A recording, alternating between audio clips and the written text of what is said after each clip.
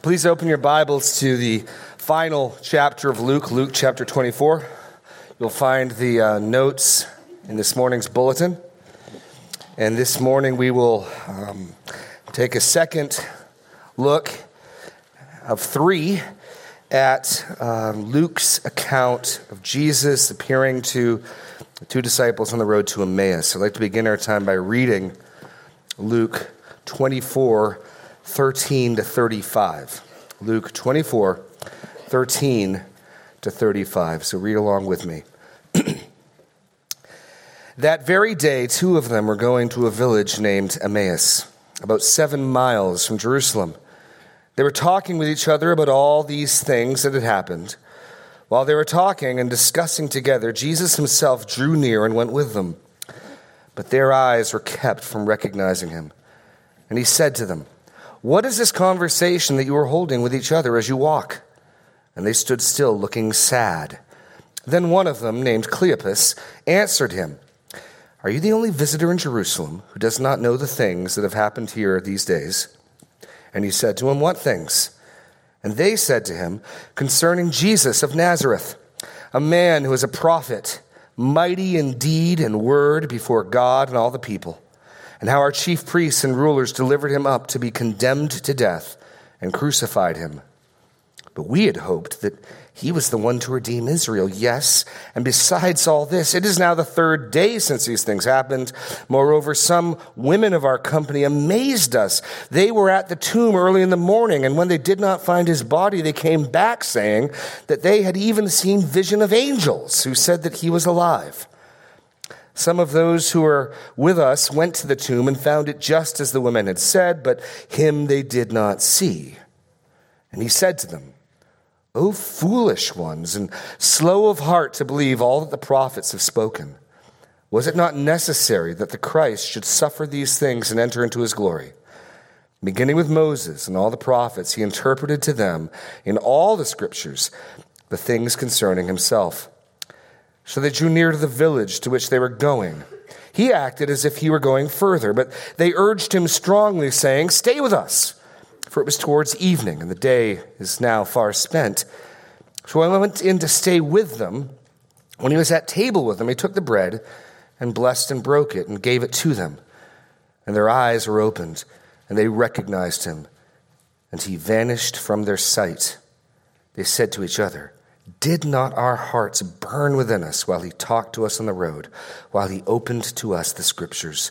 And they rose that same hour and returned to Jerusalem. And they found the 11 and those who were with them gathered together, saying, "The Lord has risen indeed and has appeared to Simon." Then they told what had happened on the road and how was known to them in the breaking of the bread.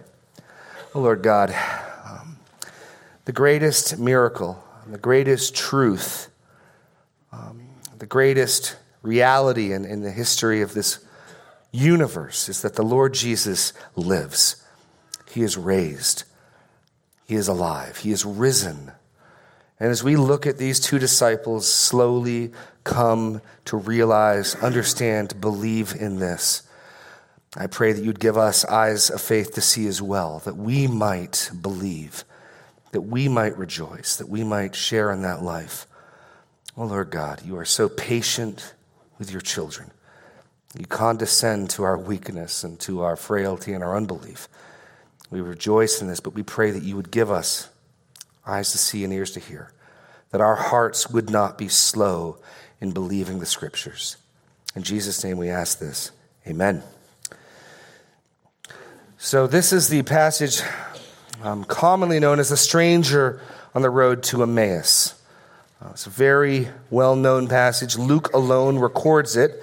There is an event in Mark's gospel in the 16th chapter that might be a parallel in 16:12 to 13. And then again, I will remind you that as we enter the 24th chapter, the final chapter of Luke, the Lord is risen. And yet Luke's presentation of the resurrection, which we never actually see, it takes place as it were off camera. It takes place sometime just before the women arrive, minutes before, because he does not rise until the 3rd day. The 3rd day does not start until sunrise. They're showing up just then.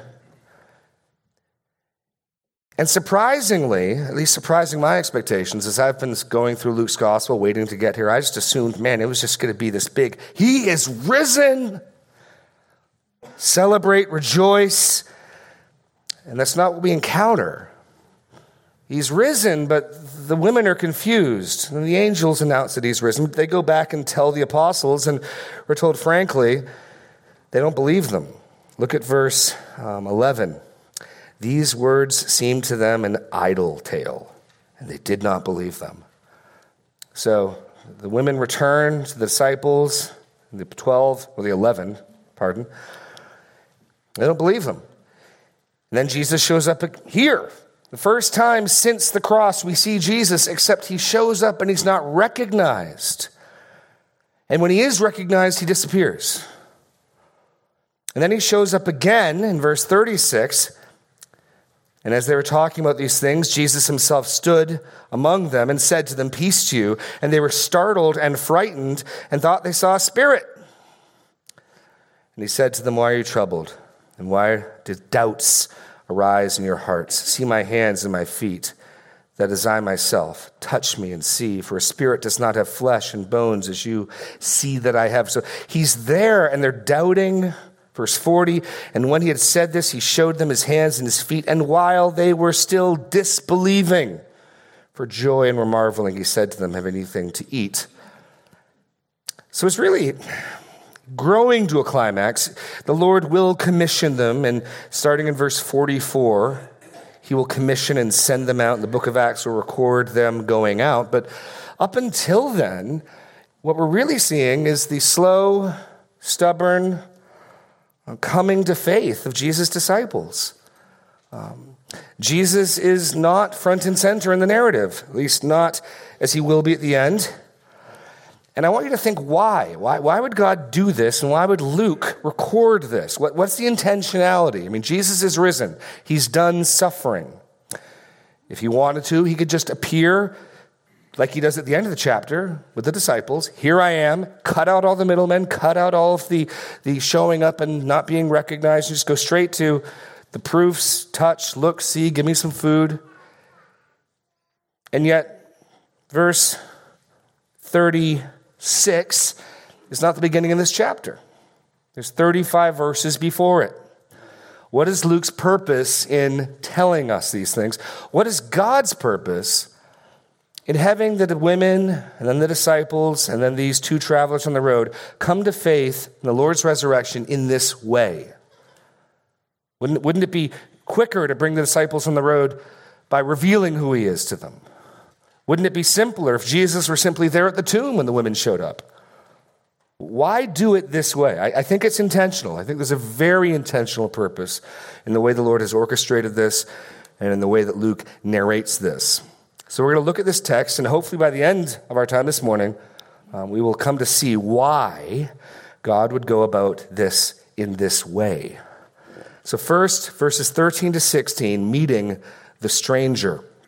That very day, two of them were going to a village named Emmaus, about 7 miles from Jerusalem, and they were talking with each other about all these things that had happened. And while they were talking and discussing together, Jesus himself drew near and went with them, but their eyes were kept from recognizing him.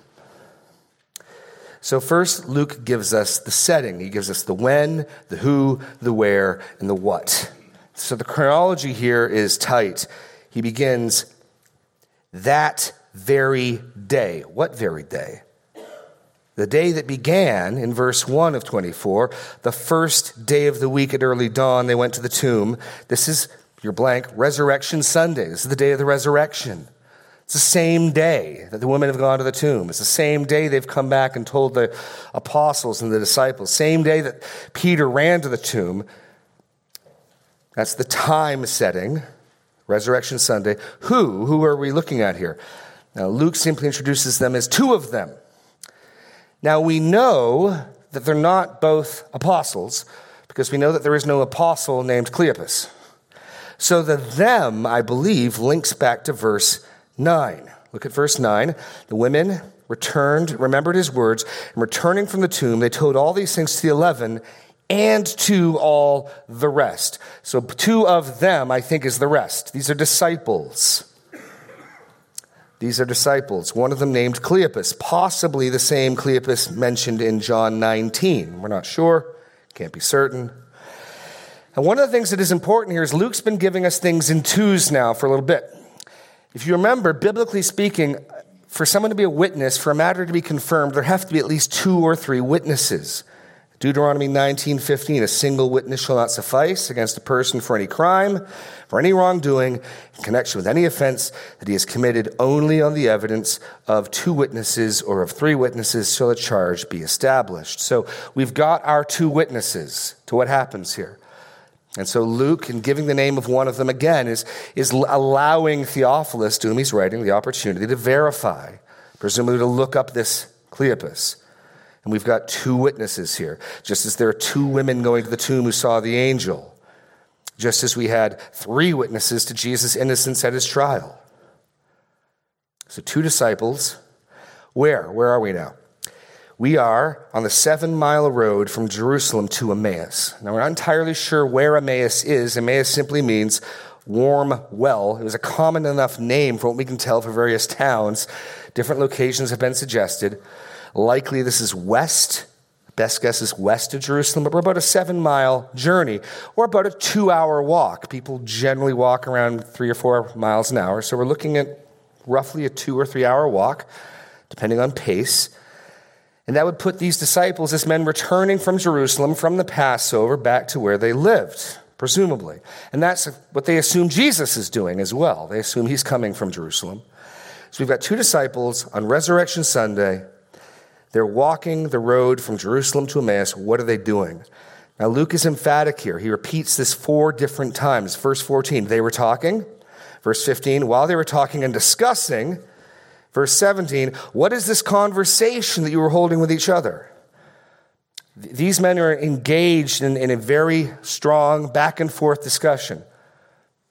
And what they're discussing is their bewilderment and befuddlement. You can't mix those 2 words together and make a new one. Doesn't stop me from trying. Their bewilderment at the events that have taken place. And we'll get a better insight into that when they speak. So they saw Jesus presumably riding to Jerusalem. They were there that week of him teaching in the temple. They saw the trial, the condemnation, the crucifixion. They've heard the reports. They're up to date on all the information, as up to date as we are in the text. And they are absolutely bewildered and confused discussing these things as they walk to Emmaus. The what? An intense discussion. So that's the when, Resurrection Sunday. The who, 2 disciples. Where, this stretch of road from Jerusalem to Emmaus. What? An intense discussion. And that brings us then to the encounter. The encounter. While they were talking and discussing together, Jesus himself drew near and went with them, but their eyes were kept from recognizing him. Finally now, the first time we've seen the Lord in the text since he's been hanging on the cross and his body was laid in a tomb, Jesus himself, Luke makes it clear, no confusion, it's the Lord himself draws near to them. This is just amazing. He draws near to them, and then we get verse 16, but their eyes were kept from recognizing him. Now this is what's referred to in theological circles as a divine passive. God acting on somebody. We've already seen it a number of times in Luke's gospel. In Luke 9:45, they did not understand this saying, it was concealed from them, so that they might not perceive it. Luke 18:34, they understood none of these things. This saying was hidden from them, and they did not grasp what was said. And it's matched, verse 16 is matched by verse 31. Their eyes were opened. When I say divine passive, they're not doing this. It's being done to them. They're passive. Their eyes are kept. Their eyes are opened. In both instances, they're being acted upon. And what that means then is this isn't a matter, as some commentators have speculated, they were too excited or they didn't expect to see Jesus. Why didn't they recognize Jesus? Was Jesus looking different? No, we're told The reason for their lack of recognition is not because Jesus looked any different or anything had been done to Jesus. The reason they didn't recognize them is because something had been done to their eyes. That was where the action took place. Some restraint was put on their eyes. Presumably, God kept them from seeing. And God, in verse 31, allowed them to see. Which again raises that question, why would God work this way? Why would Jesus' first appearance in Luke's gospel just be to two people on a walk, and when he shows up, God intentionally doesn't allow them to recognize him? I think we will see. Jesus has already made it clear in Luke's gospel that spiritual sight is a prerogative and gift of God. Remember when he told the first parable, the parable of the sower in chapter 8, the disciples came to him and they said, "What's this all about?" Jesus said, "To you it has been given to know the secrets of the kingdom of God. But for others they are in parables, so that seeing they may not see, and hearing they may not understand." And so even here we see that recognizing Jesus ultimately is not based upon their ability, but God's gift or God's restraint. So that's the setup for the conversation that follows. We're going to look at the first half of this encounter today. The second half, God willing, next week. So the stranger arrives, and they assume Jesus has come from Jerusalem. That becomes clear in verse 18. Even though he doesn't meet them in Jerusalem, when they say to him, "Are you the only visitor to Jerusalem who does not know the things that have happened there these days?" So they assume he's another pilgrim. Remember, 3 times a year, every faithful Jewish man needs to go to Jerusalem to observe the 3 main feasts.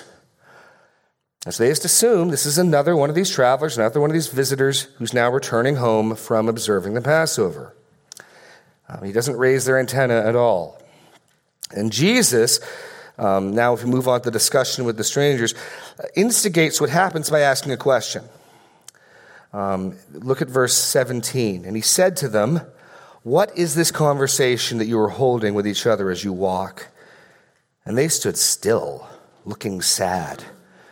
Then one of them, named Cleopas, answered, 'Are you the only visitor to Jerusalem who does not know the things that have happened here in these days?' And he said to them, 'What things?' And then they tell him. So now we have the discussion with the stranger. And even though Jesus initiates this with 2 questions, primarily they're speaking in verses 17 to 24. And then in verses 25 to 27, Jesus takes over. So we've got first their sad account of events, and then Jesus' response. Their sad account of events. And it moves through 4 phases. First is surprise. Surprise. That he has not heard. Now there's great irony here. Great irony here. The reader of Luke knows what's happened. The reader of Luke knows Jesus is risen. Jesus knows he's risen. These men don't. And when Jesus asks them, "What are you talking about? What events?" They say to him, "Are you the only visitor to Jerusalem who does not know the things that have happened there in these days?" Well, the reality is what? He is in fact the only one. Well, the angels, I suppose, know too. But he's the only one who knows what's happened. These people, Cleopas and his friend, are the ones who are clueless. And you just imagine the patience, the meekness of our Lord, as they don't even know what they're saying. They are absolutely surprised, dumbfounded, if you will, that he has not already heard. And it's deeply ironic because as we're going to see as this text unfolds, they're the ones who are ignorant. They're the ones who don't know what's going on. They're the ones who are misinformed. And Jesus is the one who's both informed of the scripture and of the historic events. They have neither an understanding of the scripture nor of the historic events. Jesus is the one who understands both. So it's ironic, their response. And they stop. After all this movement, they've been traveling, they stop and they are sad. Now, I want to help frame these disciples. Our Lord will bring them to faith, I believe. But we are not here looking at a picture of faith. We're looking at a picture of unbelief. We're looking at a picture of faithlessness. And Jesus will make that clear. He makes that clear in his rebuke in verse 25. "O foolish ones and slow of heart to believe."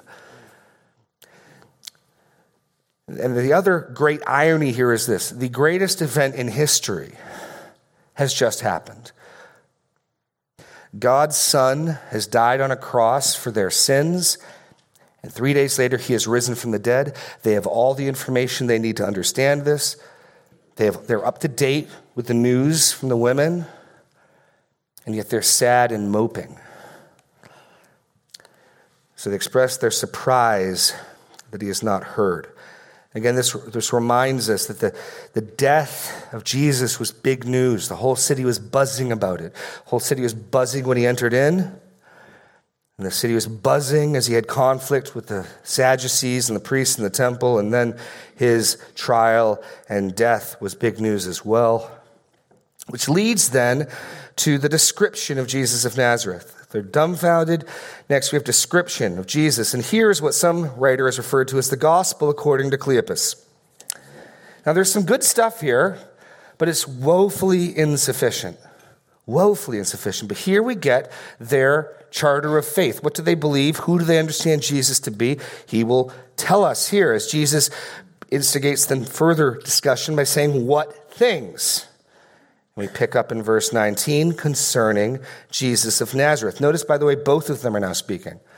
So whether they're filling each other in, both of them are participating. They're to use plural pronouns. Verse 21, we. So Cleopas begins, but now both of them respond concerning Jesus of Nazareth, a man who was a prophet, mighty in deed and word before God and all the people, and how our chief priests and rulers delivered him up to be condemned to death and crucified. But we had hoped that he was the one to redeem Israel. So here's their description. It's the identity of Jesus and what happened to him. And they believe he's a man, he's a prophet, he's mighty in both word and deed, referencing both his teaching, mighty in word, his deeds. He did many notable miracles. He fed the 5,000. He raised 2 people from the dead, healed lepers. Jesus did all of this publicly before the people. He's a powerful prophet. He's a powerful teacher. Worked miracles and wonders. He was condemned and crucified by the chief priests and rulers. Now, some have referred to this as the gospel according to Cleopas, but there's no gospel here. Gospel means good news. There is no good news. If Jesus is just, as some believe, a prophet, even if he's a mighty prophet, powerful, miracle working, lots of wisdom. If Jesus is just a mighty, wise, powerful prophet who died, there's no gospel in that. There is no good news in that. Which is why they're sad. What they believe has happened, who they believe Jesus is, has led them to sorrow. And so we go from description in verses 19 to 20 to disappointment in verse 21. Notice the tense of the verb here. We had hoped that he was the one to redeem Israel. Meaning what? That they're not hoping that anymore. We had hoped that he was the one to redeem Israel. Oh, the blindness and oh, the irony here. According to Titus 2:14, Jesus gave himself up for us to redeem us from all lawlessness and to purify for himself a people for his own possession who are jealous for good works. This is exactly what Jesus had done. And we get an idea, though, of what they're looking for in redemption. I believe the redemption they're looking for is not a redemption from sin, but from Roman enslavement. We saw that just as Jesus was approaching Jerusalem, did we not? Turn back to Luke chapter 19. Luke chapter 19. Verse 11. As they heard these things, he proceeded to tell a parable because he was near to Jerusalem and because they supposed that the kingdom of God was to appear immediately. And in many of the Jews of Jesus' day's mind, redemption, salvation, and that kingdom were united together because the salvation they were looking for was being delivered, saved from these pagan, uncircumcised Romans who've got Israel under their thumb. And the Messiah will come and he will vanquish them and Israel will be exalted. The nations will come year after year and do homage. And I do believe these things will occur. But that was primarily what they were looking for. If you were here last week, we looked at the Messiah in the Old Testament in advance, getting ready for this text. There absolutely are those predictions. Psalm 2 is a great one to look at for that picture of the reigning Messiah, the powerful Messiah, the geopolitical Messiah.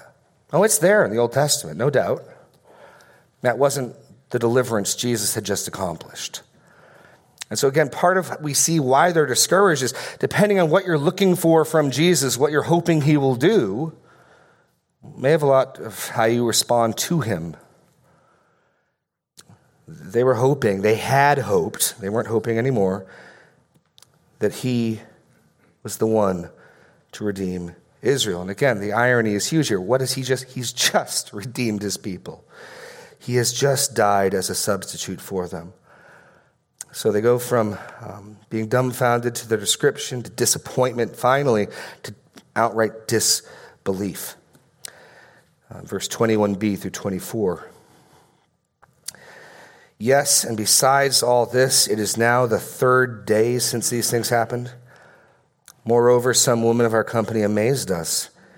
They were at the tomb early in the morning. When they did not find his body, they came back, saying that they had even seen a vision of angels who said that he was alive. Some of those who were with us went to the tomb and found it just as the woman had said, but him they did not see. So they've got the information. They've heard the report of the women. 2 witnesses testifying that they saw an empty tomb, angels who reported that Jesus was alive. Their lack of faith is not due to a lack of information. They have all the information they need. They just don't believe it. Luke has told us as much. In verse 11, the them here being those that the women told, these words seemed to them an idle tale. They did not believe them. So they've heard the report of the angels, the empty tomb, and that he is alive, and they do not believe. That's why they're sad. That's why they are sad. And I just want to pause before Jesus enters in and fixes their wagon, so to speak, and just express that this is the challenge we have in our walk with life and faith. We are all interpreters. You and I do nothing every day but interpret. We interpret events. We interpret things in front of us.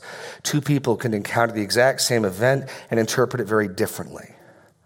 We all interpret things. I use this analogy.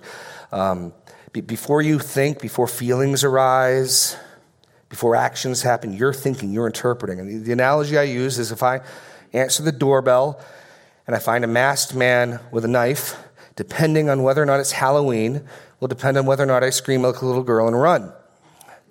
Right? Because I have to interpret that event. Even something as jarring and surprising, you don't think surely the adrenaline kicks in. No, you interpret. We interpret. They have all the data that we have, and their interpretation is he is not the one to redeem Israel. He has failed. We'd hoped he was something. That hope was disappointed.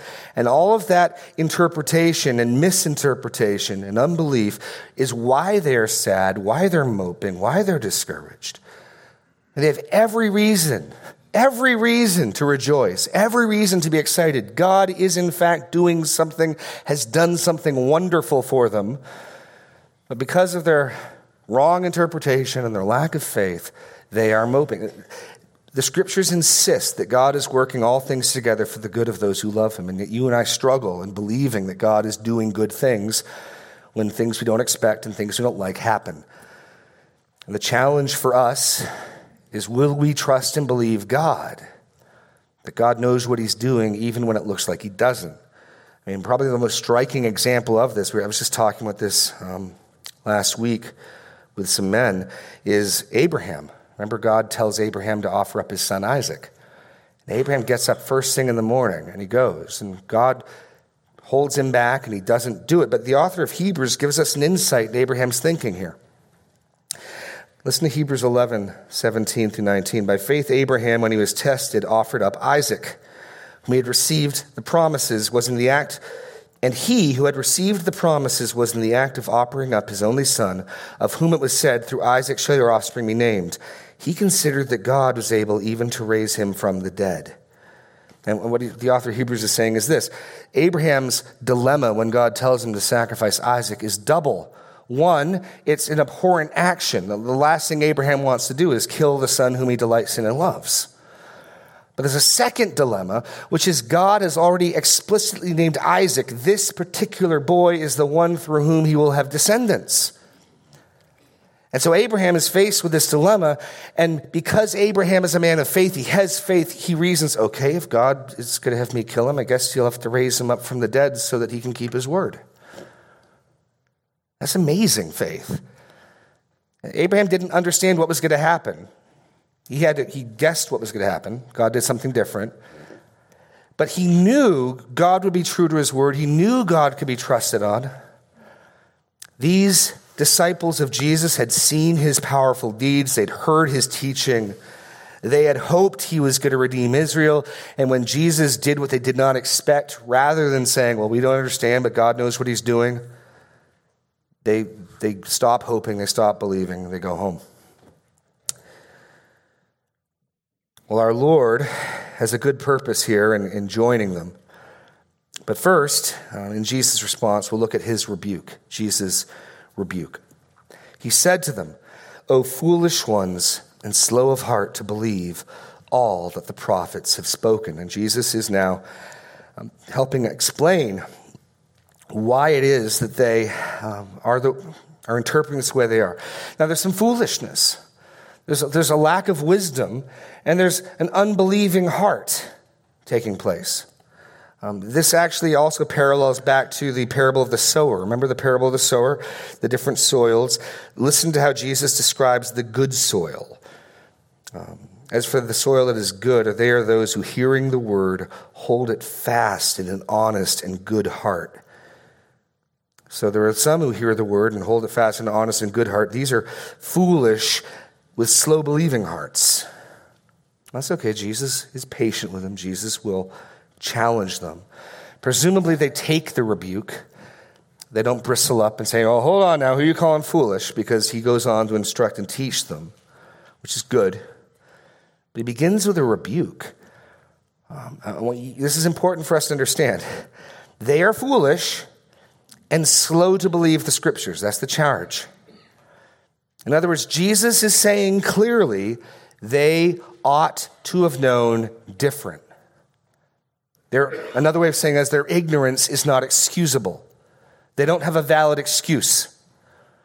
They're responsible to know this, which is why they're foolish and slow to believe the scriptures. You don't say that to someone if it's not their fault, if it couldn't be helped. And he goes on to say, was it not necessary that the Christ should suffer these things and enter into his glory? And we saw last week, did we not, how the Old Testament prophesied, predicted, even the very first prediction of the Messiah coming in Genesis 3:15. I'll put enmity between you and the woman, between your offspring and her offspring. He shall bruise your head. There's the suffering of the Messiah. He shall bruise your head. There's the triumph of the Messiah over the serpent. You shall bruise his heel. So even in that prediction, Messiah's heel is going to be bruised. The seed of the woman will be wounded, even as he crushes the head of the serpent. And passages like Psalm 22, Isaiah 53, Zechariah 12, make it clear the Messiah is going to suffer, which is point 2 here. The Christ must first suffer and then be glorified. First suffer, then be glorified. And they were guilty of what we are guilty of frequently, which is we just pay attention to the news we like. Does God have a good, encouraging word for us? I like that. I'll quilt that and put it on the wall. Does God have a challenge or rebuke, an indictment, conviction? We don't generally put those up on the wall as much, do we? Rebellion is as the sin of witchcraft. I have not seen that framed on a wall, right? It's true. No, we tend to gravitate towards, I know the plans that I have for you. We like those passages. Well, they liked the triumphant Messiah passages. They liked the Israel will be exalted passages. And they had overlooked and ignored the suffering Messiah passages. The Christ must first suffer and then be glorified. It's the cross before the crown. It wasn't that their belief that the Messiah would come and triumph and exalt his people. He will do that. They just ignored the other bits, and they were responsible for it. And then, for the remainder of their walk to Emmaus, they get to have a Bible study with Jesus. This is absolutely incredible. We go from rebuke to instruction. And I wish Luke had elaborated further, beginning with Moses and all the prophets. He interpreted them all in all the scriptures, the things concerning himself. I don't know what passages he went to last week. I took a stab at showing, well, here's where I'd go. They have the living word of God. Interpreting. Literally, the word here for interpret is also used to translate. I mean, it's really to get the meaning out, to explain it to them, the things about him in the scripture. I want to pause and make one or two other observations here. One, that assumes the scripture has a meaning, right? You can't explain the meaning if the scripture can mean something to you and something to you and something to me, and this is my truth, this is what it means to me. This assumes, the rebuke assumes, and the instruction assumes a static meaning that doesn't change, right? You can't be responsible for not understanding it if it can't be understood. They don't respond to Jesus, well, that's your reading of the text, do they? No, the scripture has a meaning. The rebuke presupposes that. The instruction presupposes that. And we need to make sure we're not foolish and lazy. We need to struggle to come to that meaning, what the meaning is. But Jesus assumes the text has a meaning. There's a right meaning, there's a wrong meaning, and he gives them the right meaning about everything in the Old Testament, beginning with Moses and the prophets. He interpreted to them in all the scriptures the things concerning himself. And presumably shows them from those things that the Messiah must first suffer. Verse 26, was it not necessary that the Christ should suffer these things and enter into his glory? And that's why he spends his time with them. They still don't recognize him. Next week, they'll recognize him. Right now, they don't. And I want to pause in our study of this text here as we draw to an end and try to answer that question asked at the beginning. Why would Jesus do this? Why would God keep them from seeing him? Why would Jesus take this approach to bringing them to faith in the resurrection? And here's the big sort of circle thing at the bottom that I've come to be convinced is the answer, and it's astounding. It's this. Jesus intends his disciples to trust in his resurrection, not through theirs or others' experience, but through the scripture. Jesus intends his disciples to trust in his resurrection, not through their or others' experience, but through the scripture. That's the common theme here, right? The women go to the tomb, and what do the angels say to them? The angels say to them, remember what he said. And they remembered what he said, and they went back. In other words, the angels point them to his words. And Jesus could have said, now come on guys, if those two women came, you got two witnesses, shouldn't you have listened to them? Why aren't you trusting the women? Jesus doesn't push along those lines. He pulls the thread differently. You should believe the scripture. The rebuke is not, you guys are a bunch of chauvinists who don't believe women. The charge is, you don't believe God's word. You need to understand the scripture.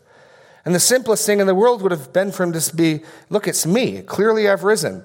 He wants them to come to faith in the scriptures, predictions that the Messiah would suffer and die. And when he stands in front of the apostles and they're still doubting, look at this, verse 41. While they were still disbelieving for joy and were marveling, he said to them, have you anything to eat? They gave him a piece of broiled fish. He took it and ate it before them. Then he said to them, these words that I spoke to you while I was with you, that everything written about me in the law of Moses and the prophets and the Psalms must be fulfilled. Then he opened their minds to understand the scriptures. what accounts for these men's radical change, their boldness, their courage in the book of Acts? I think two things. And we've seen the first right there. He opened their mind to understand the scriptures. The second, verse 49, is the promise of the Holy Spirit who's coming. Behold, I am sending the promise of my Father upon you. And when we go into the book of Acts, they will certainly put themselves forward as witnesses. But their argument for Jesus and the resurrection doesn't hinge primarily upon their witnesses. They don't just sort of, we got 15 people here, we're going to bring them out one by one, tell them what you saw, Thomas, I saw Jesus, tell them what you saw, Simon, I saw. They don't do that. They'll say, we're witnesses, and then they go immediately to the Old Testament text, arguing that the Christ has been raised from God's word. So why doesn't Jesus just start with the final event here in Luke? Because he wants them to see their reason they did not believe in Jesus and his resurrection is because they did not believe the Old Testament text. And they wouldn't really be prepared to believe in any sort of saving, significant way until they understood the text. In fact, turn back with me to chapter 16. I think we simply see here a perfect illustration of the truth that Jesus tells to the Pharisees in the parable of the rich man and Lazarus. You remember, the rich man and Lazarus are living in the same place. Lazarus is poor. He's covered in sores. He's outside the gate. The dogs are licking his sores. Both men die. I just want to pick it up as the rich man, after first pleading that he might have some relief, appeals for his brothers. Pick it up in verse 27. And he said, "Then I beg you, Father, ascend into my father's house." He's talking to Abraham. "For I have 5 brothers, so that he may warn them, lest they also come into this place of torment." But Abraham said, "They have Moses and the prophets, let him hear them." And he said, "No, Father Abraham, but if someone goes to them from the dead, they will repent." He said to them, "If they do not hear Moses and the prophets, neither will they be convinced if someone should rise from the dead." What has Luke given us a vivid illustration of? First, the women, then the apostles, then these men. Someone has, in fact, risen from the dead.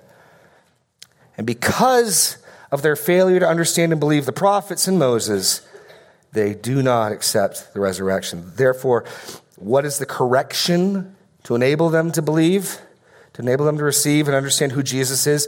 They need to wrap their heads around the scriptures. That's the means that they come to faith.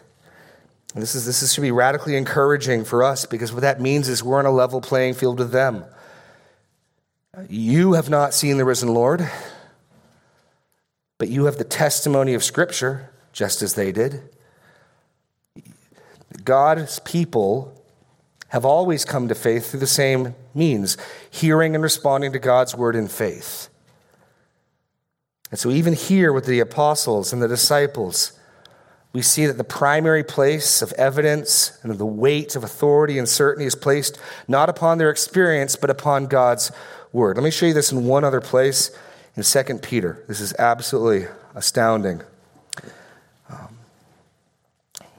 It may be tempting to want to have an experience. I hear people, if I could just talk to God, just have a cup of coffee with God. Keep in mind what Jesus says. If they won't believe Moses and the prophets, they won't believe if someone rises from the dead. And Peter writes 2 Peter knowing he's about to die. And he writes the letter so that they can remember the things he's taught them. Pick it up in verse 12 of chapter 1. "Therefore I intend always to remind you of these things, though you know them, you're established in the truth that you have. I think it's right, as long as I'm in this body, to stir you up by way of reminder. Since I know that the putting off of my body will be soon, as our Lord Jesus Christ made clear to me. And I make every effort so that after my departure, you may be able at any time to recall these things." That's what this letter is. That's the effort Peter took so that they could recall these things. He wrote them a letter. They could pull the letter out and they could read it. And then knowing false teachers are coming, and most of what 2 Peter deals with is false teachers, he lays this out. "For we did not follow cleverly devised myths when we made known to you the power and coming of our Lord Jesus Christ, but we were eyewitnesses of his majesty. For when he received honor and glory from God the Father, and the voice was borne to him by the majestic glory, "This is my beloved Son, with whom I am well pleased," we ourselves heard this very voice borne from heaven, for we were with him on the holy mountain. What's Peter referencing? Mount of Transfiguration. Okay, so Peter's saying, if experience matters, I have got the top tier experience. Not all of the apostles got to go up on that mountain, just Peter, James, and John. I'm one of 3. I saw Jesus glorified. I heard God the Father audibly speak. Okay? Look at verse 19. And we have the prophetic word more fully confirmed, to which you would do well to pay attention as to a lamp shining in a dark place. What I think Peter's just said is, if I can put my real, true experience of being on the Mount of Transfiguration, hearing God the Father talk, seeing Jesus glorified, and I got Scripture, which one should I put more trust in and more confidence in? We have the prophetic word more fully confirmed, to which you do well to pay attention as a lamp shining in a dark place until the day dawns and the morning star rises in your hearts. Knowing this, first of all, that no prophecy of Scripture comes from someone's own interpretation, for no prophecy was ever produced by the will of man, but men spoke from God as they were carried along by the Holy Spirit. Peter, in leaving them, doesn't want them to put their faith and their trust in some esoteric experience. There may be experiences. Peter's experience is legitimate. He'll go on to talk about the false teachers who have false experiences. The Word of God is sure. And Jesus brings his disciples to faith primarily through the Word of God, not primarily through touch me, poke me, prod me. Even when he does that, they're still unbelieving. He has to open their minds. So the final word I would have for you is this. You and I have the same word. We even have more. They didn't have Luke's gospel. We have Luke's gospel. Will you believe the Scriptures? Will you come to believe Jesus is who the Scriptures testify he is, both the Old Testament and the New? Will you receive him as your Savior and Lord? Will you bow down before him in homage? He is risen, and he has not left himself without a witness. We have the same word. We have the same surety and certainty, and we have the same responsibility, and there can be no excuse. Let's pray. Lord God, help us, give us hearts that will hold fast to your word. If we are foolish, if we are slow to believe, Lord, I pray that you would give us eyes to see and ears to hear, that you would soften our hearts. Help us to receive and accept the testimony you have given and not demand something other.